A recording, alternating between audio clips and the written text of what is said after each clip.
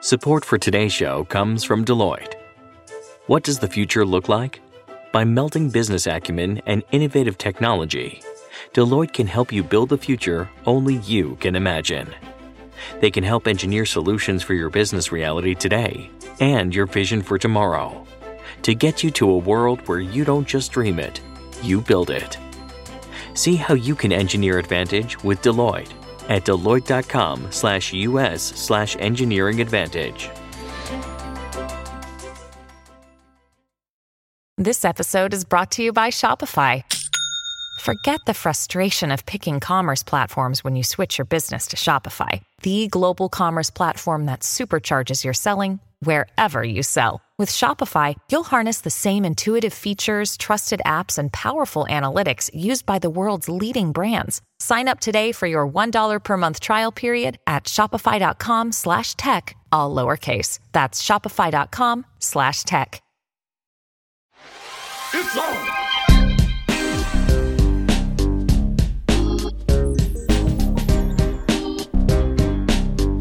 Hi, everyone, from New York Magazine and the Vox Media Podcast Network. This is On with Kara Swisher, and I'm Kara Swisher. And I'm Naeema Raza. As listeners know, there's been a new level of tragedy unfolding in the Middle East this week. Hamas attacked Israel on Saturday. The images and reports are just horrific and unconscionable. Israel has responded by ordering a complete siege of Gaza, which the UN Secretary General has already referred to as hell on earth. So it just looks like things are going to get worse before they get worse, and it's absolutely heartbreaking for us to see the loss of so many innocent civilians. Yes. We're preparing an episode next week with Christiane Amanpour, who, of course, has been covering global affairs in the Middle East since the 1980s. She's one of my heroes as a reporter, and I think she'll have a lot to say about what's happening and give us some real context. She's been doing great coverage on CNN so far, and we hope to get a lot of thoughts of where it's going and show what's going on in the past as to what's going to happen next. But today we're tackling another subject, which still seems relevant, which is what happens when you're confronted with people who disagree with you. It's a conversation we taped last week with NPR journalist Steve Inskeep. Steve is the host of NPR's Morning Edition and their morning podcast, Up First, and has been the voice of NPR's morning news for almost 20 years, and many millions of Americans wake up to him every day. Do you wake up with Steve Inskeep every day, Kara? I don't. I do, actually. He's perhaps best known as the journalist Donald Trump hung up on when Inskeep kept challenging the former president's efforts to repeatedly question and lie about the 2020 election. He just hung up on him. Well, what a surprise. Would you have called him back, Kara? I would have, if I had his number, for sure. I mean, I would say, oh, did you by accident hung up on me? No. Donald Trump gives ridiculous interviews to people for the most part and just talks over people. So it's not a surprise that he would do something like that. Inskeep likes talking to people who disagree with him, he says, and he's turned to history to examine our divides. He's got a new book out. It's called Differ We Must: How Lincoln Succeeded in a Divided America. And it's structured around these kind of key moments and key relationships that Abraham Lincoln had on topics of disagreement, really difficult topics like slavery. And there have been something like 15,000 books, I think, written about Lincoln, Kara. So It's hard to find a new angle. What stuck out to you about this one? Lincoln has been sort of one of the great figures of history, and he figured out how to get along with people he didn't get along with. Mm-hmm. And he had a team of rivals. That was Doris Kearns Goodwin's book. He wanted for people who didn't agree to get to agreement. And that's why I'm interested in this, because right now we have a lot of people not getting to agreement on a wide range of things. Let's leave the Middle East out of this because this is an entirely different and incredibly horrific situation. But in this country right now, we have that happening almost continually in Congress and between and among people. And so it's a really important topic to talk about. Yeah. And this book is really a political strategy book in a lot of ways, because one of Inskeep's major points is that political leaders in democracies need to have majorities, which seems super obvious, but it seems also pertinent in today's climate. And I have to ask you, going into this conversation, were you skeptical about the idea that lessons from Lincoln apply to today? No, I don't. I think it's a good way to write about it. I mean, I don't think you can hang every hat on Lincoln, which people tend to try to do. Incredible politician, incredible statesman, and obviously a visionary in many ways. Beautiful writer, beautiful conversationalist, etc. So it's not an unusual thing to use him. That was one of the most difficult points in American history, of the many difficult points in American history, and he managed to make it work, even despite the great loss of life, despite all these things, as he managed to get it through in a time where nobody thought they could get through. And I think that's why people keep looking back at him. And Biden has been, kind of ran on this idea of bipartisanship and has passed a lot of bills that have gotten bipartisan support, including the CHIPS Acts and others. And yet he's lambasted for it sometimes as compromise. I'm just curious, if you study political economy, there's this world where, okay, in primaries, you're going to get these extreme politicians, but over the course of a representative democracy, you're going to get some medium voter theory, right? That seems like it happens less now with the likes of Trump. Well, I think three things have happened: gerrymandering, social media, and something like Fox News, that has created a constant division. You need characters. Elon Musk does it over at Twitter. Everyone's an enemy. Everyone's aggrieved and angry. And so it both makes money and it also brings power. 100%.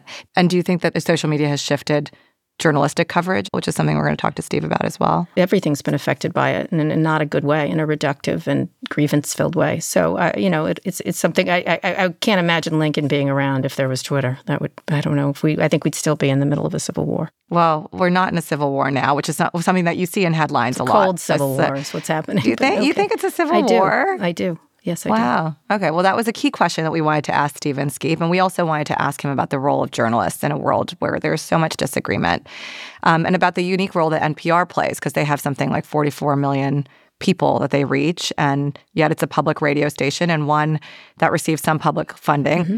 We're going to head into our conversation with Steve Inskeep in a moment, but we should note we tape with Steve on Thursday on the heels of Kevin McCarthy being booted out of the House. You and I are talking Wednesday afternoon. And as if they knew we were going to be taping, the Republicans have just concluded their closed-door, no-phones meeting and have delivered a nomination, which is Steve Scalise for the House Speaker. That feels compromisey. I like it. I don't like him very much, but sure. At least it's not Jim Jordan. The reaction I expected from you, Kara. Well, it's like, would you like this toxic waste dump or this toxic waste dump? I don't know. He's not Jim Jordan is really pretty much my feeling on things. Well, some members, as they were leaving chambers and speaking to journalists, like Max Miller from Ohio, said that they're still going to vote for Jim Jordan. So I'll be curious to see if by the time people hear this, there's a vote that's happened and if Steve Scalise has stuck. They're working at the entire country's last nerve, the Republicans. So just get yourself a leader and start passing bills. That's your job. Do your job. That's my feeling. All right. Sounds like you disagree with them. I do. I'd like them to do their job. I think most Americans would like them to do their job. So you were going to use a word there. Yes, I was going to say fucking job, but whatever. All right. Well, you disagree with them. Steve Inskeep has a point of view about disagreement. Let's see if Lincoln can help you, Kara. Okay. We'll take a quick break and we'll be back.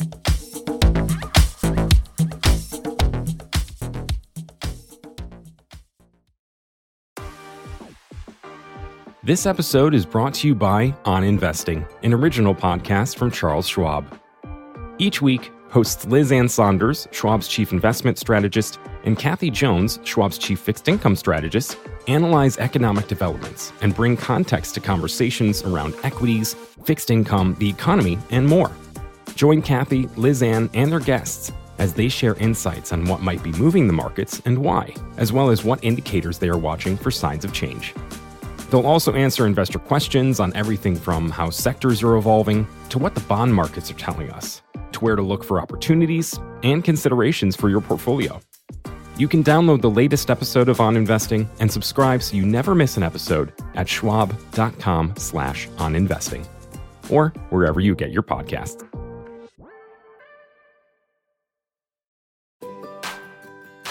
Support for On with Kara Swisher comes from Greenlight. Look, if you're anything like me, then I'm confident you wanted to make a really dumb purchase back in the day. Maybe you thought that boombox you got would last a lifetime, or just wanted way too many high-waisted jeans. We've all been there. You live, you learn. But if you're a parent, you want to be able to pass those financial lessons you learned on to your kids in a way that sticks. That's where Greenlight Card comes in. It can help your kids actually learn how to make smart financial decisions at an early age. Greenlight is a debit card and money app made for families. You can send your kids instant money transfers, get real-time notifications on spending, manage chores, and automate allowance. I think it's important for kids to understand how to get on a good path for financial success and what spending means and where the money's coming from. And one of the things that's important is to teach them how to manage money from an early age. And the Greenlight app also comes with games that teach them money skills in a fun, memorable way. So stop putting off the money talk and start putting your kids on the right path. Sign up for Greenlight today and get your first month free at greenlight.com/Kara. That's greenlight.com/Kara to try Greenlight for free. Greenlight.com/Kara. Welcome, Steve. This has been a difficulty getting you online. Aren't you the audio guy? You would think that I would be, but I'm traveling, and everything's always a little tricky when you travel, at least for me. But you sound great now, and of course, your voice is so well known to millions and millions of listeners from Thank you NPR. for listening. I will be talking a little bit about NPR, but I want to start with your new book, which is called Differ We Must, How Lincoln Succeeded in a Divided America, which seems particularly pertinent today and this past year. It's about the political life of Abraham Lincoln through the lens of disagreement. We're taping right after the House ousted Kevin McCarthy, with former President Donald Trump in court and subject to a gag order because of his bad behavior. We obviously have been in a long period of high polarization and partisanship. It's not the Civil War, obviously, but it's not good. So let's start by looking back. Differ We Must is about Lincoln as a brilliant strategist more than anything else. You structure the book around 16 relationships that shaped his career and legacy, all due to how he disagreed with these folks and how he did so in a constructive way. Explain your concept of doing this. Yeah, I started wanting to illuminate a diverse America. I was thinking about the different kinds of people that were in the United States in the 19th century. White men had all the power, or 99.99% of the power. But there were all kinds of people. And I thought if I had Lincoln meeting with a diverse group of characters, different races, different genders, different classes, different backgrounds, I would illuminate the country. But as I got into it, and as things continued getting worse and worse in the journalism that I do every day, I realized, difference or disagreement really was the story. Not just difference, but disagreement.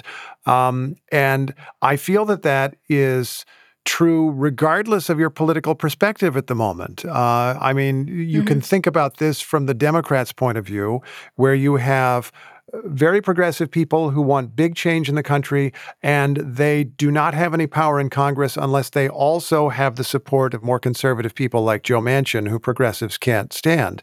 But we could look over at the Republican Party right now. The essence of politics in a democracy, if you're going to have a democracy, is to have a majority to do the right thing or as close to the right thing as you can get away with, which seems to be something that a lot of people forget.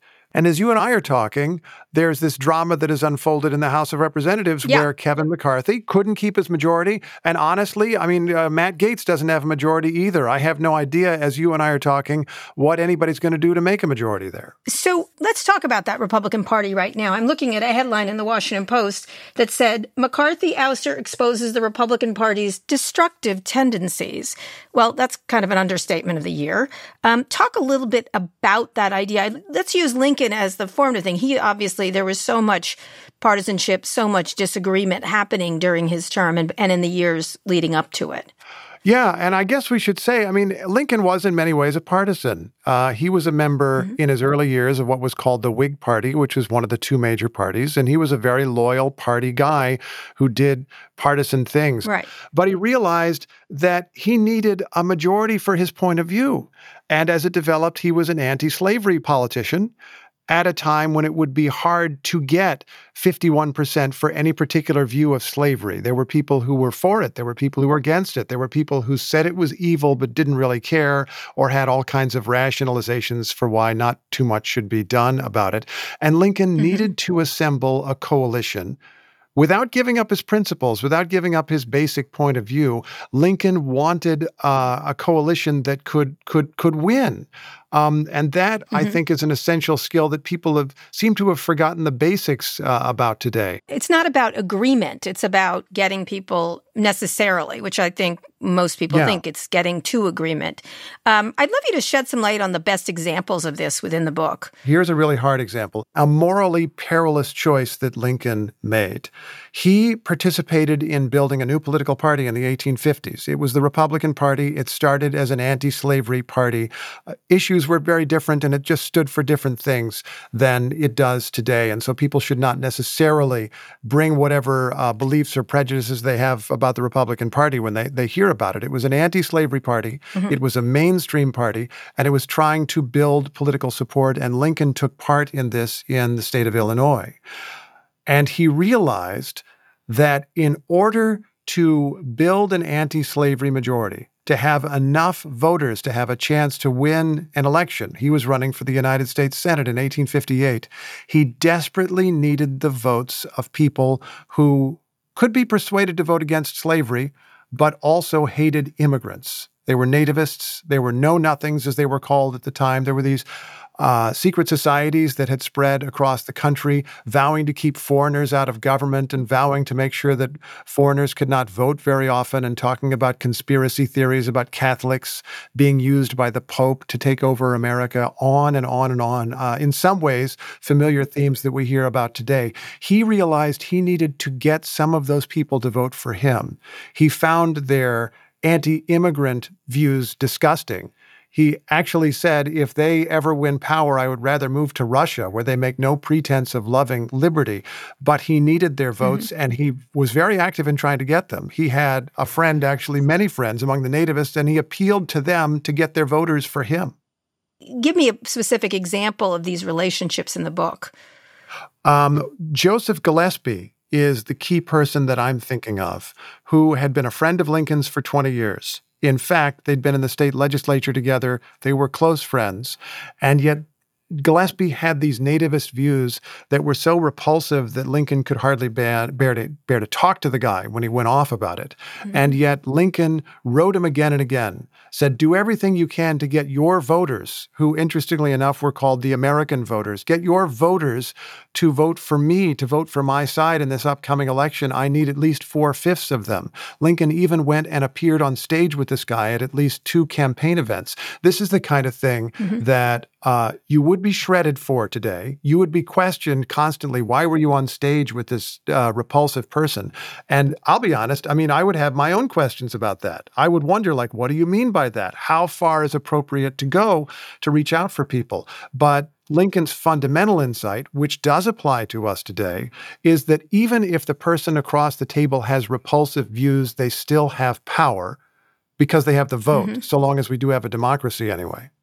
So talk about that idea of repulsive views, because, now everyone just junks on Twitter. Does that kind of dialogue happen in U.S. politics where people swallow things? In private, it certainly does. But in public, it just doesn't happen because everything's performative. Yeah, everything is performative. And a lot of the differences seem to me to be about shallow differences or memes almost, rather than serious, substantive differences, even though there are obviously big divides and big issues facing the country, which we could talk about. But here is a current world example. Joe Biden, early in his presidential campaign, kind of boasted at some point that in his early career in the 1970s, he had dealt with segregationists in the United States Senate, and he had occasionally gotten things done. And he was fiercely criticized by some in his own party for bragging about that sort of thing. Why would you associate with these people? And if you're going to get something done, you may need that vote. And that's a thing that Lincoln did. He was even reaching out to literal slave owners, befriending them, working with them. When he became president and the Civil War came, started by the South over slavery, he tried to persuade some slave states and slave owners to stay in the Union, and he succeeded, drawing on some of his own personal relationships with slave owners. I was just thinking about Dianne Feinstein, who just died, and Lindsey Graham was giving quite a persuasive argument about that because she hugged him and got a lot of attacks for doing so. And she was well known to be partisan, which used to be celebrated. Lindsey Graham was saying that she would reach across the aisle. That was the point he was making? Yes, and it was a good thing, but of course she got attacked when she did that in a recent Supreme Court nomination battle. Yeah. Well, I mean, McCarthy just lost his job for a bipartisan vote. We don't even need to label that the right thing. It was just like the normal thing to pass legislation to keep the government open. And McCarthy lost his job over that. So there's clearly a different point of view that is widespread, that working with somebody on the other side is a really bad idea. I just want to underline a distinction. This is the distinction that I think people draw. I don't think that we have to stand up and cheer if someone works across the aisle to pass something that is bad, to pass terrible legislation or to approve some disaster or to discriminate against some part of the population or any number of things. But you might, if you're thinking the way that Lincoln did, consider or be open to the possibility that people on your side might find coalitions with voters who believe differently than you on 8 or 9 out of 10 issues, but on the 1 or 2, you can work together. Right. So you wrote about this as Lincoln as someone who knew people, especially their interests. You're talking about their interests. Yeah. Why did he focus on it versus their beliefs or anything else, since it was calculated? Yeah. This was a revelation to me. This is a thing that I did not understand, even though I grew up in Indiana where he spent a lot of his youth, and I always read about Lincoln and have had books of his speeches around the house and so forth. I hadn't really thought through, how did he motivate people? What did he think about people? And he told his friend and law partner, William Herndon, that he believed that people were motivated by self-interest. Which is kind of dark, but also is kind of obvious if you think about it. And he realized that he needed to appeal to their interests. And he talks about their interests in his letters and speeches way more than higher moral concepts. Even though he hoped to harness people's self-interest behind a moral cause, he realized that he needed to talk with them about it. Like when you share an interest with someone, you may have a basis for collaboration. Well, obviously, slavery is such an impossible issue to agree on. Then, ultimately, he did go to war, right? That ultimately, it didn't quite work out that way. But extrapolate it today on something like abortion, which is what, it seems like there's just no give anywhere. And even someone like Trump is trying to say, well, maybe 15 weeks, or maybe there's a middle ground, or... Well, Trump is wanting to win an election, I suppose. He wants something that's going to appeal to people. He was pro-choice once upon a time, if memory serves. So, he's kind of frank about what he wants out of that transaction. But you made the remark about the Civil War, which I think is very perceptive and very important to talk about. Reaching over to the other side doesn't mean giving up your principles. There was a line beyond which Lincoln could not and would not go. He was asked by a slave owner. This is one of the 16 meetings. He was urged by a slave owner that he'd known for years named Duff Green, this newspaperman and propagandist, urged to accept a compromise with the South. And the compromise was they would enshrine slavery in the Constitution forever, along with a number of other things. And Lincoln talked to the guy, but ultimately, he and his party could not go along with that kind of compromise. And so there was a war, which was started by the South. He did not always make a deal with the other side. And I would not pretend now that we can always make a deal with the other side, nor are we supposed to in a democracy. We're supposed to disagree. What we need, if we want to improve the country, is not everyone to agree with us, but for a majority, a governing majority to agree. Sure, but the middle path, doesn't seem to get there because the partisans on each side are so much louder. Well, that's certainly a problem in the House right now. Like a lot of issues, there is broad agreement. Gun control is a good issue, and yet the two sides, or one side in particular in that case, really just is not letting it happen. Like the minority does rule versus a middle path is what you're talking about. What Lincoln tried to do. Yeah, and let's even for the purposes of argument suppose that Matt Gaetz is correct substantively. This is just for the purposes of this question. And I'm not even sure what his substantive position is, to be honest with you. But let's just suppose that were the case. Yeah, let's say there's one lawmaker who is right about everything. The way that democracy works just is not that one person governs everything and dictates to the other people from whatever position. There is a point at which this is democratic and normal and within our traditions and checks and balances and filibusters and everything else we do. There is another point beyond which it ceases to be democracy at all and someone is playing some other kind of game. But talk about that idea, because the tendency is actually for people to try to get along. Is there a difference, though, between engaging with disagreement and both sidesism? You know, I'm thinking of the Christiane Amanpour quote, "Be truthful, not neutral." Well, I totally agree with that. And I actually think that a lot of the answer to that in journalism is to be really, really specific. Make sure that you really know the story. The Republicans and Democrats are not alike. They each have their own foibles and failings and each have their own strengths and so forth. And we need to be really specific and honest about that. And that doesn't mean we have to proclaim that this guy is evil and this person is 100% good. We just have to be really frank about it. You said that it's natural to try to get along. I would agree with that. Mm-hmm. There is a kind of human tendency, but there is another tendency that I think is really evident today, which is to say that it is horrifying and immoral to talk with someone who is wrong from your lights on a particular issue. And there's a tendency, even if you don't think it's immoral, to just say it's like weak and naive. I guess that's the Matt Gaetz view. Like, why are you dealing with these Democrats? You're betraying my side and you're being weak. Yeah, there's a quote actually from the New York Times today, which is very pertinent. But in today's Republican Party, doing the right thing is considered a transgression, not a virtue, a sign of unforgivable allegiance to the political establishment. How can the GOP come to any kind of common aim, given the huge delta of interest between Democrats and Republicans and then within the GOP itself? Well, clearly nobody has figured this one out, so I don't know that I am here, except that if we are going to stay in a democratic system, I mean, the winning side needs to assemble a majority. And if you're a Democrat who wants to govern the country, that forces you to think in certain ways. Like you need to be reaching out to red states in some manner. And I don't necessarily mean change your positions, but somehow you need to have more of a purchase in red states so that you don't have the disadvantage that Democrats have in the Electoral College and in the United States Senate. If you are a Republican, you would need to think about the way that you ran the last election. Kevin McCarthy would not have been unseated by a relative handful of his colleagues had Republicans run a different campaign and had a more normal result for the party out of power in the midterm election. They underperformed, which is why his majority was so small and he finally ended up losing his job.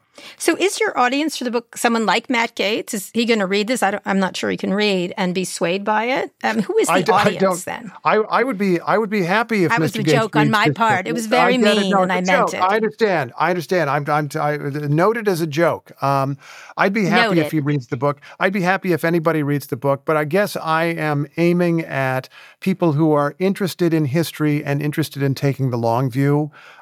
Which is a thing that I think Lincoln did and that I at least try to do. It gives me a little better perspective and at least a little more confidence about our unsettled world when I think 100 years back or 150 years back. And I would hope that it gives me some idea of which things are important and which are not. I mean, that's one of the reasons that I say that some of our divisions are surface. They're media creations. They're memes. They're not really about anything for a lot of people. I mean, there are a lot of issues we discuss that don't really touch a lot of the people who get fired up and end up voting one way or another. And the long view gives you a little more patience, I think, with some of these things. So you told your colleague Scott Simon that while writing the book and simultaneously covering the news of today, that disagreements you focus on the books were, quote, really, really relevant to today. Does it feel like the same time to you, like right now? We'll get into people thinking we're in a civil war already, doesn't feel like the same time, but the resonances to me are amazing.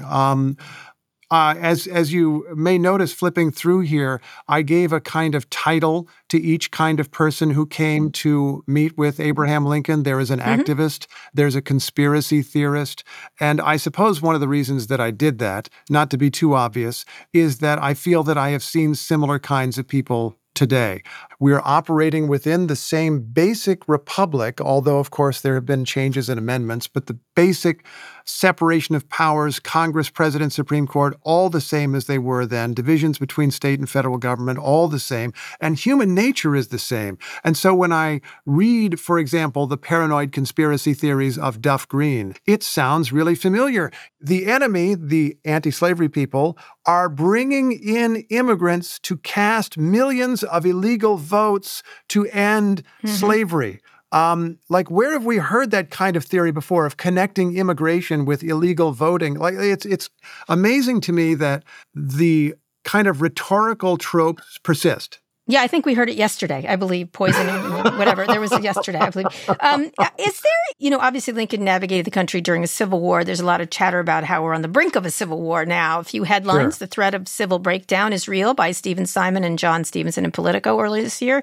These are the conditions ripe for violence. How close is the U.S. to civil war by Barbara Walter in The Guardian in last November. How to Save the U.S. from the Second Civil War by Peter Coleman in Time magazine in October of last year. Do you think there's any merit to these headlines? No. Okay.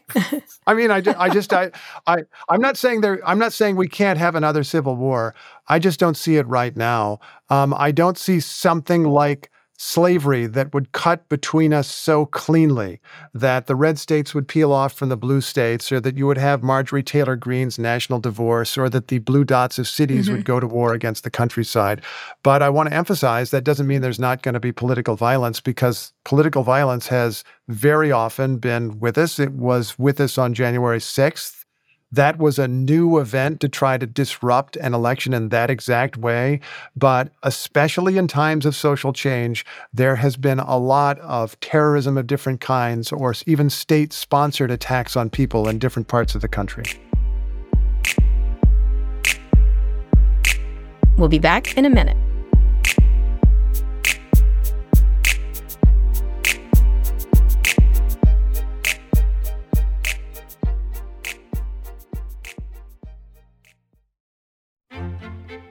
Support for On with Kara Swisher comes from Babbel.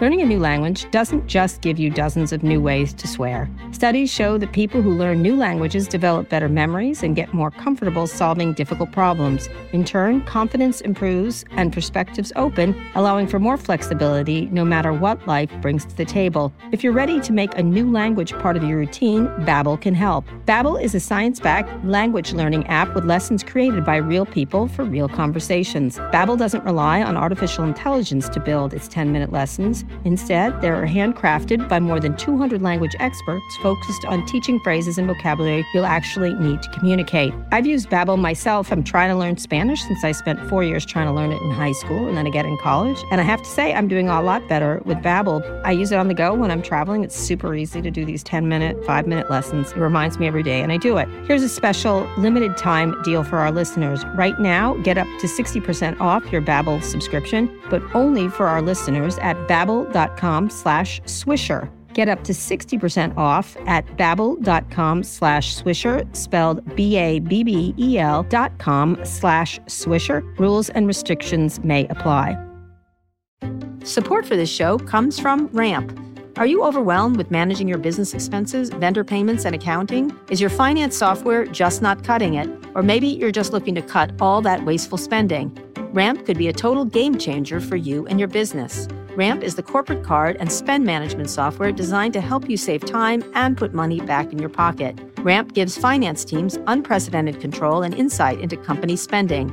With Ramp, you're able to issue cards to every employee with limits and restrictions and automate expense reporting so you can stop wasting time at the end of every month. Plus, Ramp is easy to use. You can get started, issue virtual and physical cards, and start making payments in less than 15 minutes, whether you have 5 employees or 5,000. Not only that, but Ramp can save you money. They estimated that businesses that use Ramp save an average of 5% the first year. And now you can get $250 when you join Ramp. Just go to ramp.com/Kara, ramp.com/Kara, ramp.com/Kara. Cards issued by Sutton Bank and Celtic Bank, members FDIC. Terms and conditions apply. Many people are worried about what's ahead, and you've reported on the last 7 presidential elections. How do you look ahead? How will 2024 be different? Okay, let's think about that. First, I kind of avoid reporting on the future, so I may be a little evasive here. We presume that we know both nominees. We presume that we know how it is all going to shake out, but of course we don't. We don't know for certain. We don't know that both of the nominees, the presumed nominees, will be healthy a year from now. I mean, there's a lot of uncertainty. It could be that 2022 gives us a little bit of forecast of what it's like. That you have Republicans who make a particular approach in particular places. You have Democrats who run somewhat on President Biden's record and somewhat more on the argument that the other side is very, very dangerous. I think we can presume a reasonably stable economy, although of course that's hard to predict. And then it comes down to a few questions about coalitions. And I'll name 2. One I've already alluded to. Democrats are in grave danger of losing the United States Senate. And what they need to keep a majority in the United States Senate is to win almost all of about 6 red states that voted for Donald Trump or that are somewhat divided in purple, states ranging from West Virginia to Arizona, which is turning blue, but not all the way. And they need to prevail in the majority of those races, which is going to be a lot of work. Republicans have their own version of that challenge. And never mind what the polls say. The polls right now show Trump and Biden reasonably close. Anybody could win. And I would agree that if those 2 guys are the nominees, I wouldn't, want to forecast for sure that anybody would win. But Republicans have had massive erosion of their vote in suburbs that were Republican a generation ago, or even 5 or 6 or 7 years ago. And they would need to persuade people in those suburbs that they're not too extreme, that they can get something done, that they're not solely about chaos, as McCarthy alleged that a faction of his party was. And so each party can expect that its fate will be determined by its success in building a broader coalition. How's that for an evasive but somehow on-topic answer? Well, okay, looming civil war or not, I'm going to ask sort of one more Lincoln-related question in his methods of government. Where can people like Trump and Biden, where do they fit? How Lincoln-like or unlike are each of them? Oh, okay. Well, Biden has been almost explicit about the comparison to Lincoln, which is not surprising since he was Obama's vice president, and Obama invited the comparisons to Lincoln by opening his campaign at the old Illinois state capitol where Lincoln once worked back in 2008. And obviously, as the first Black president, he has this connection to Lincoln. Biden's politics, though, and I'm not going to say that he succeeds necessarily, but Biden's effort as a politician is to do a little bit of what I'm describing Lincoln doing, getting people under the tent for as much business as you can get done, regardless of whether you agree or disagree on everything. You think in Biden's case, we'll get to Trump in a minute, but do you think that's real or opportunistic? I think that, I think that he wants to win. I think that he is of a different generation. He has a particular style of politics that he prefers, which has been justified to the extent that he has won a hard-fought presidential election. Well, let me draw a comparison here, if you don't mind. Lincoln was a person who, in his political approach to slavery, could be described as a moderate, as not all that radical. The solutions that he proposed for slavery before the Civil War were not that radical because he acknowledged that the Constitution and the structure of the country at that time made it almost impossible to destroy in the states that practiced it. So he said, let's contain it. Let's limit its spread. That sounded like a squishy kind of moderate position, but because it got him into power and because history moved in a certain way, it became a radical position. it led to the South objecting, seeing the threat that this moderate position posed, starting a war for the preservation of slavery, which allowed Lincoln to destroy slavery, to strike a death blow against slavery. So you have Biden, and in no way am I saying, Biden is on Lincoln's level. I mean, other people can judge. But he is matching, in some cases, relatively moderate rhetoric with really large legislation that is a lot of what progressives say they want and very upsetting to a lot of conservatives. In the first couple of years, when they had control of Congress, they passed a lot of stuff. They did a lot of progressive things, even though his rhetoric, his rhetorical and political approach is not necessarily terribly progressive. So that is a kind of American style of politics. Now you want Trump, I suppose. Right. Trump, yes, I do. Yeah. I suppose. I mean, I would say that Trump is can be said to resemble Lincoln not in his political style, but in his innovative and creative use of the media. Lincoln was not very active on Twitter or X, as they now call it, and yet he was someone who wrote apparently hundreds of newspaper articles as a younger politician. They would typically be unsigned. They were occasionally satirical. They were often partisan, but they were getting his view out of the world. He worked the media really hard. His friend and law partner, William Herndon, said of him that Lincoln never overlooked a newspaper man who had an opportunity to say a good or bad thing about him, which does remind me actually a little bit of Trump, who made himself extremely accessible to the media. That was his rise in the world.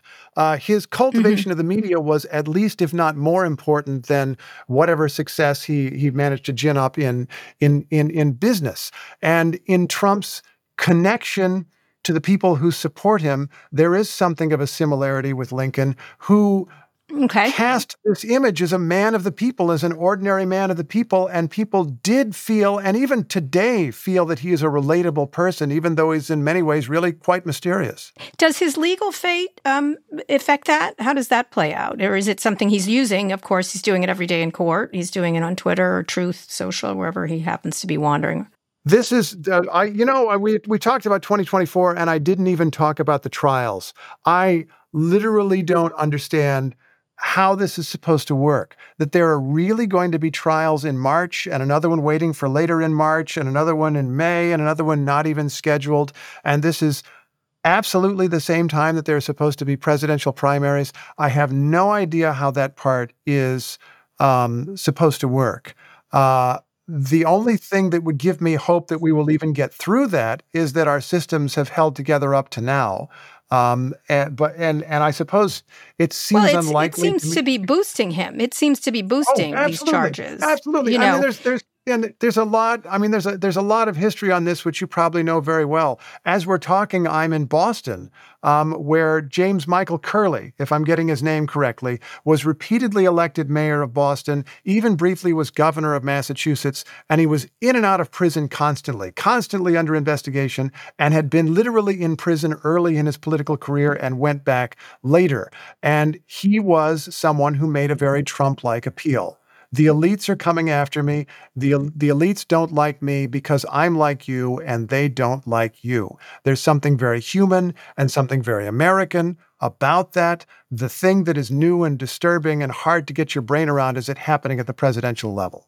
I mean, in some ways, it's unusual if someone who's considered to be an insurrectionist in 2021 is elected back into office in 2024. Kind of feels like if Jefferson Davis ran and won the presidency post-war. Hey, Kara, I mean, there was a danger of that happening after the Civil War. The Republican Party, this anti-slavery party, got to dominate the country and the government when 11 southern states said, we're out of here, and they took their representatives out of Congress. And when the war ended, one of the great conundrums of that moment was that the Republicans realized if we let the South back in, their representatives will be voting, and in combination, they would be Democrats almost exclusively. In combination with Northern Democrats, they might end up in charge of the country. And that caused an awful lot of struggle and debate. So I'm not even too surprised there would be that kind of danger. I grant that everything here is like on a different level and very weird, and yet these are things that Americans have struggled with before. So let's focus, speaking of that, the media's role. You talk about Trump and the media. The debate on how to cover Trump has been all over newsrooms and will be back again in 2024. You had your own encounter with Trump, walking out of your interview back in January of last 2022. Newsrooms have not decided how to deal with this still. I'd love to know where you fall in this debate and if it's evolved. As I said, Christiane Amanpour said, be truthful, not neutral. Wes Lowery has talked about the need for moral clarity. Where do you fall in this debate over objectivity in journalism, especially now? I want to go for a different term, if I can. Specificity. Sure. And I'm thinking specifically about Trump's trials.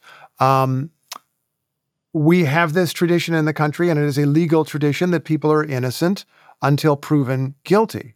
And Trump now stands accused of violating various federal and state laws, and so he has a presumption of innocence in court.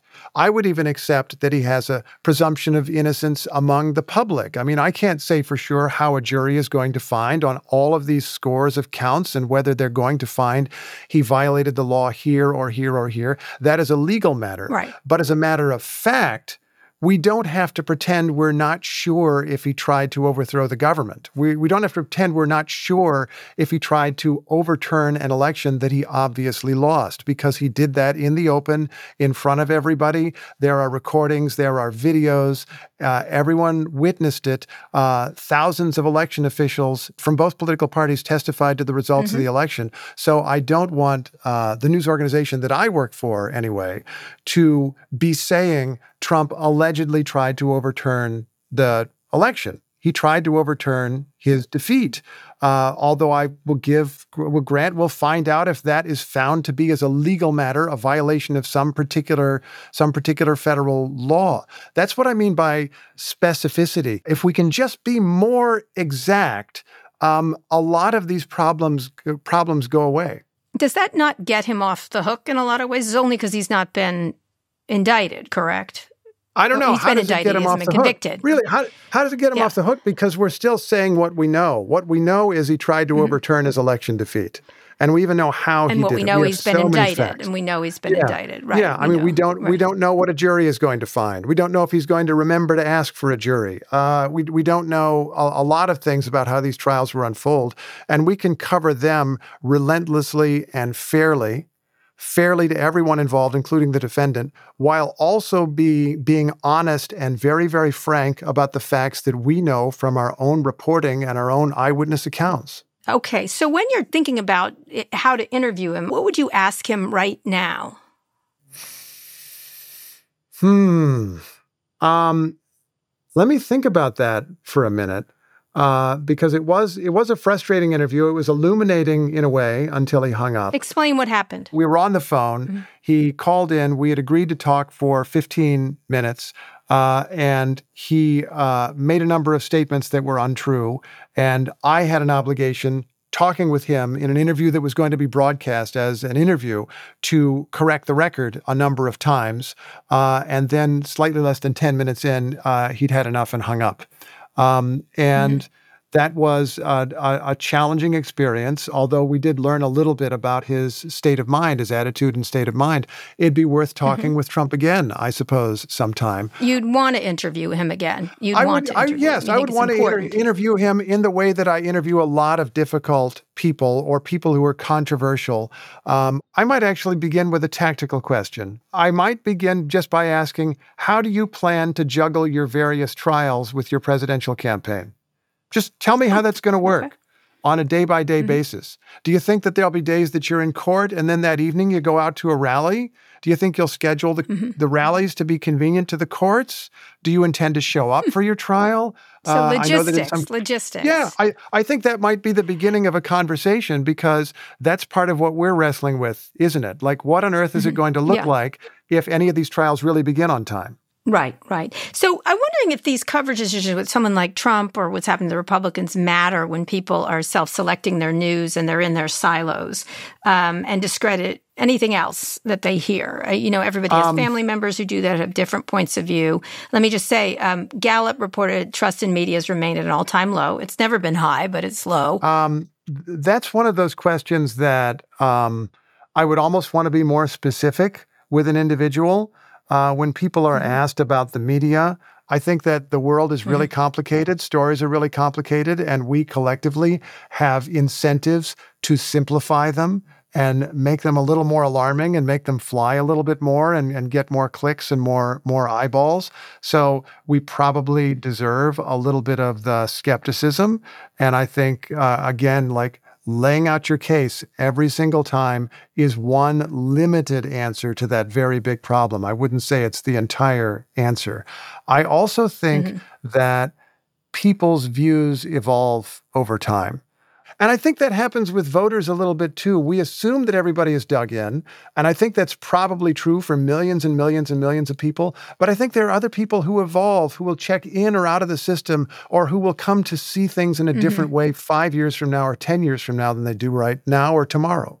Okay, so as a publicly funded organization, does NPR need to approach questions of objectivity or coverage differently than, say, the New York Times or the Wall Street Journal or even Fox News? I certainly hope not. I mean, there's an entire thing that we could go through about the public funding. Local public radio stations are started in communities across the country. They get the largest single source of funding from just listeners who call in on these pledge drives. And they also get a small percentage of government funding, which helps for various things that they do. NPR then sells them programming. So NPR, I think, is pretty well insulated from like some congressional appropriation or whatever. Yeah, they've tried over the different times. Is that pure and ideal? I don't know. But we could raise the same question about the advertisers of any given podcast or of the New York Times. How do they, and how does the desire to please those advertisers shape the news coverage? I think the starting point is that we're all imperfect, we're all struggling with that, and we all kind of come from a point of view. There is this ideal that I think was never true and is definitely outdated of like purely objective reporting, just the facts. I think it was once called the voice from nowhere. Like there's just a voice telling you the facts. And I don't think that's like a real thing. Like, I'm a guy from Indiana. I have a particular education.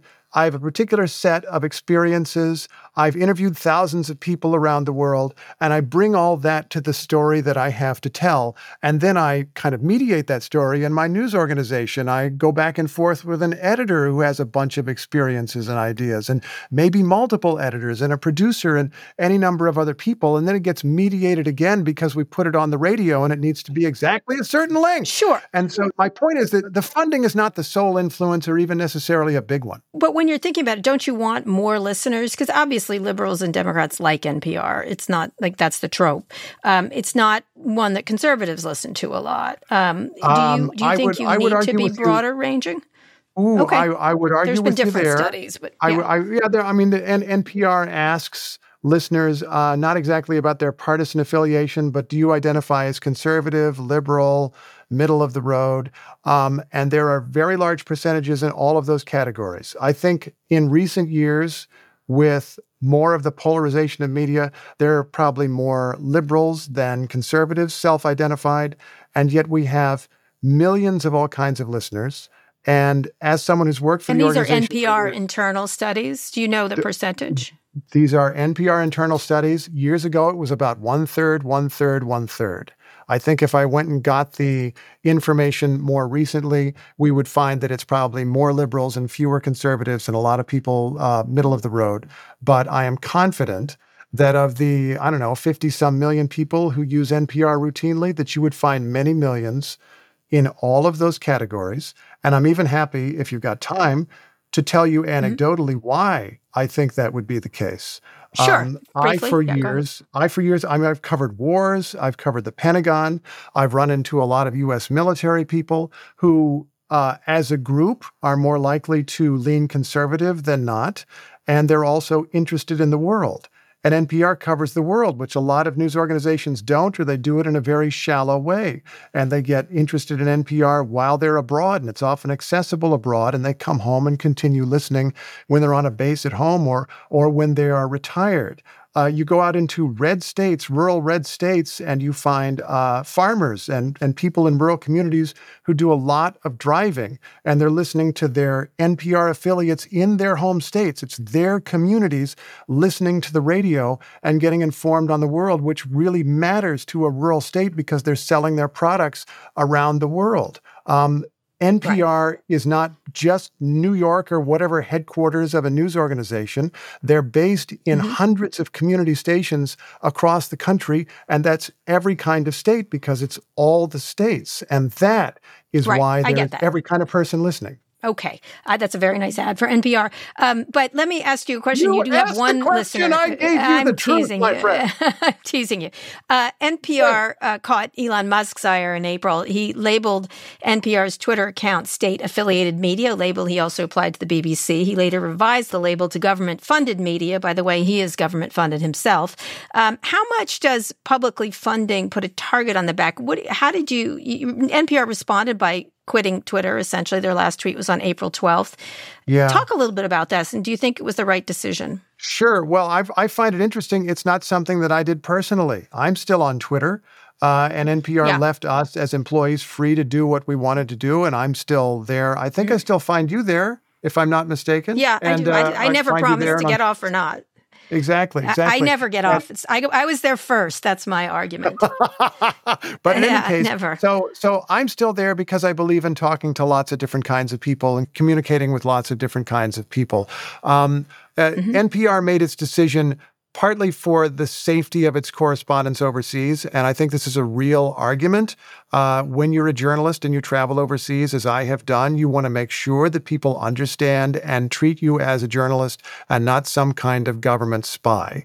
Because when they think you're a spy, it massively increases your risk of being detained, perhaps in a very, very bad way. It's a real thing. But there was another reason that they gave for dropping off of Twitter, which I found particularly interesting. And it was essentially the business case for not spending NPR's time on Twitter. They argued we're not getting any return on investment for the time that we spend posting all these stories on Twitter because of the however many people see a tweet, not that many of them necessarily click on links. It is rather inefficient as a delivery. It is. And as a result, Twitter then gets advertising revenue from people looking at Twitter, but the news organization doesn't get any advertising revenue for people clicking through to the story.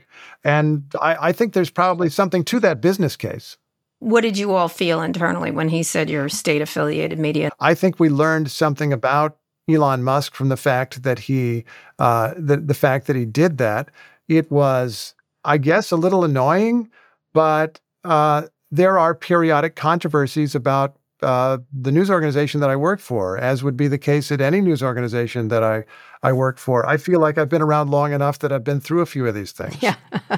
So I also recently interviewed Naomi Klein about her book Doppelganger, and she had an interesting, maybe Canadian take suggesting that public broadcasting should have a larger remit, maybe even owning social media platforms or creating them. She proposed a BBC-run Twitter, for example. Any thoughts on that? I don't know. What do you think the odds are of that happening in the United States, given our politics at the moment? So there we go. So maybe we should talk about a thing that's practical. But, I don't know. I mean, if there were a public media organization that wanted to start a social media platform, I guess they could try it, and it would just be in the marketplace, and we would find out if it would succeed. I mean, the thing that made Twitter a success, to the extent that it was and maybe still is a success, I mean, I guess it's still there in any case, was that it was the clash of all kinds of people, that you could be not famous and suddenly talking to someone who was famous, that you could be wildly to the left and be watching the thoughts and ideas of somebody wildly to the right. In fact, that actually turned out to be like what made it a depressing site for a lot of people. But I guess you'd have to ask if public media could do that, could they make it that kind of really broad marketplace of ideas, or would people find that just way too controversial? I don't know. It's sort of a panopticon, right? Speaking of prisons, it feels like that sometimes. But let me ask you last question then, since you just thought about everybody watching each other, and in this case, not trying to get along, but it could be used to try to get along, where you see other people's points of view. How do you think Lincoln would do on something like that on social media? I have some thoughts about that. I think that would probably let a lot of trolls pass without comment. One of the things that I realized in studying Lincoln that I had not before was that although he's eloquent with his words, he also used a lot of silences. In fact, he would even be silent to the point of being almost deceptive with his allies about what his plans and intentions were. And he did not often answer attacks unless he saw a purpose in it for him. And that's something that I try to emulate myself when I'm on social media. I will sometimes respond to someone's angry remark or, in my view, intemperate remark or just harsh, ridiculous attack. But if I respond, I'm not just there to call them an asshole. I will respond in a way that gets out a message that I think is valuable for them to hear and also for the other people who will read that conversation. I will say something about me, something about NPR, something about the story that we're covering, that I will take the opportunity of that conflict to send out. And that is a thing that I learned from studying Lincoln. So he wouldn't just say, dunk or put up a meme, a dank meme or things like that. No, I mean, he would mock people. There was a guy when he was a younger man, he wrote a newspaper article that mocked a man so severely the guy eventually challenged him to a duel. There's more to the story than that, but it started with a newspaper article. He could get a dig in, but when he was at his best, as he nearly always was in his later career, he would only do that for a purpose. He would have his own strategic purpose in mind when he spoke out at all. Well, on that note, I think he'd be great on social media. Steve, thank you so much. I really appreciate the discussion. It was very lively and fun. I enjoyed this. Thank you.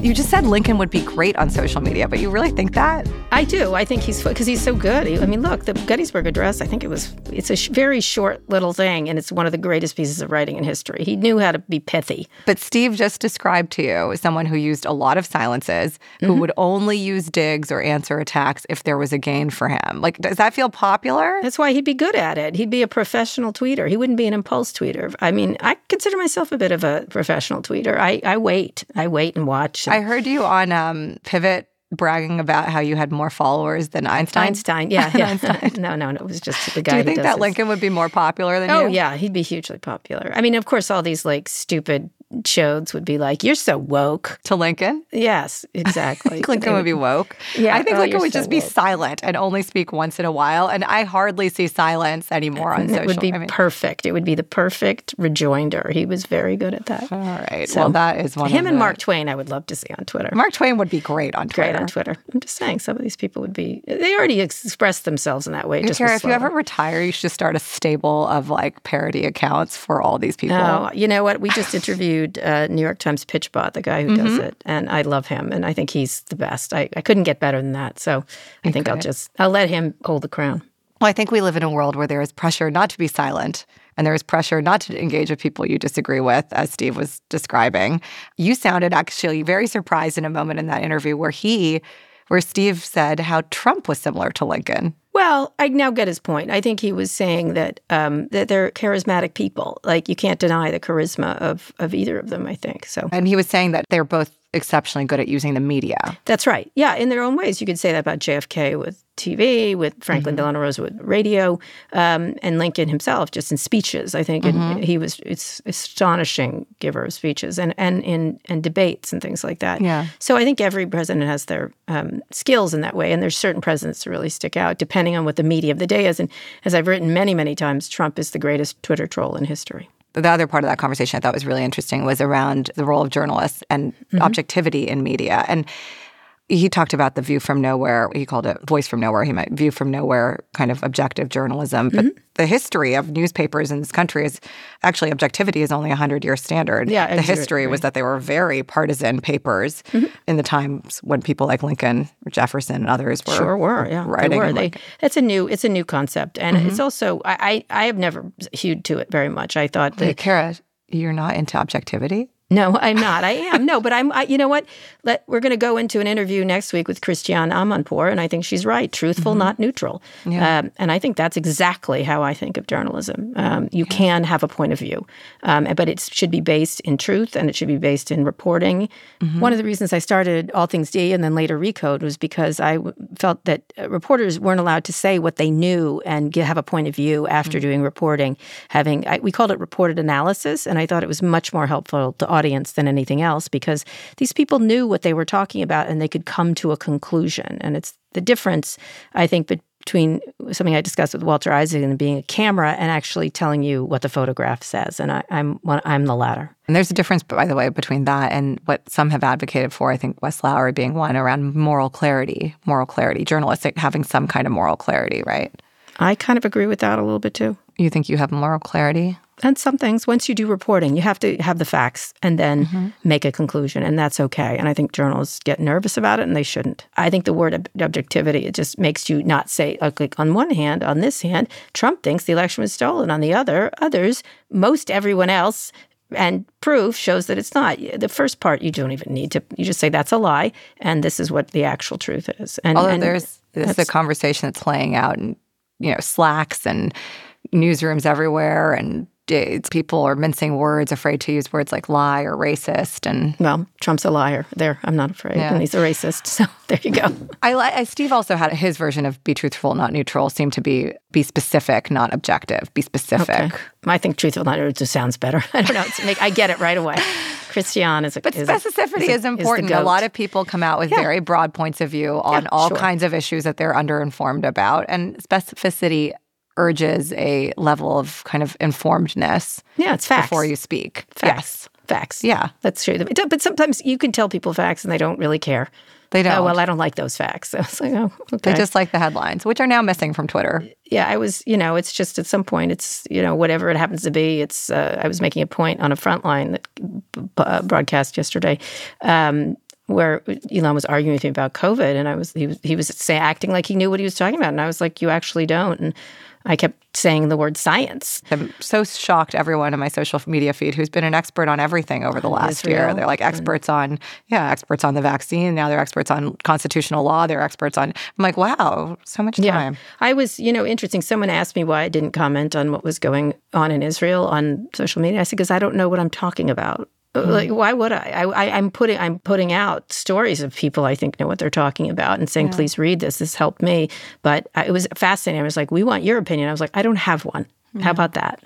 I'm going to read the people who really know what they're talking about. Yeah. The only thing I could say about that is I'm not for massacres. All right. Well, we have Christiane Amanpour on to discuss that with us. And we're going to be covering by talking to people who know more. On this. And Scott has a conversation out this week as well on his podcast with Fareed Zakaria, which is worth checking out, I think. I got to listen to that. Fareed has been doing great coverage, I think, over at CNN, as is Christiane. All right. You want to read us out, Kara? Yep. Today's show is produced by Naima Raza, Christian Castro-Rosell, Megan Cunane, and Megan Burney. Special thanks to Kate Gallagher. Our engineers are Fernando Arruda and Rick Kwan, and our theme music is by Trackademics.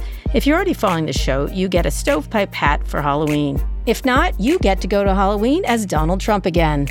But in any case, go wherever you listen to podcasts, search for On with Kara Swisher, and hit follow. Thanks for listening to On with Kara Swisher from New York Magazine, the Vox Media Podcast Network, and us. We'll be back on Monday with more.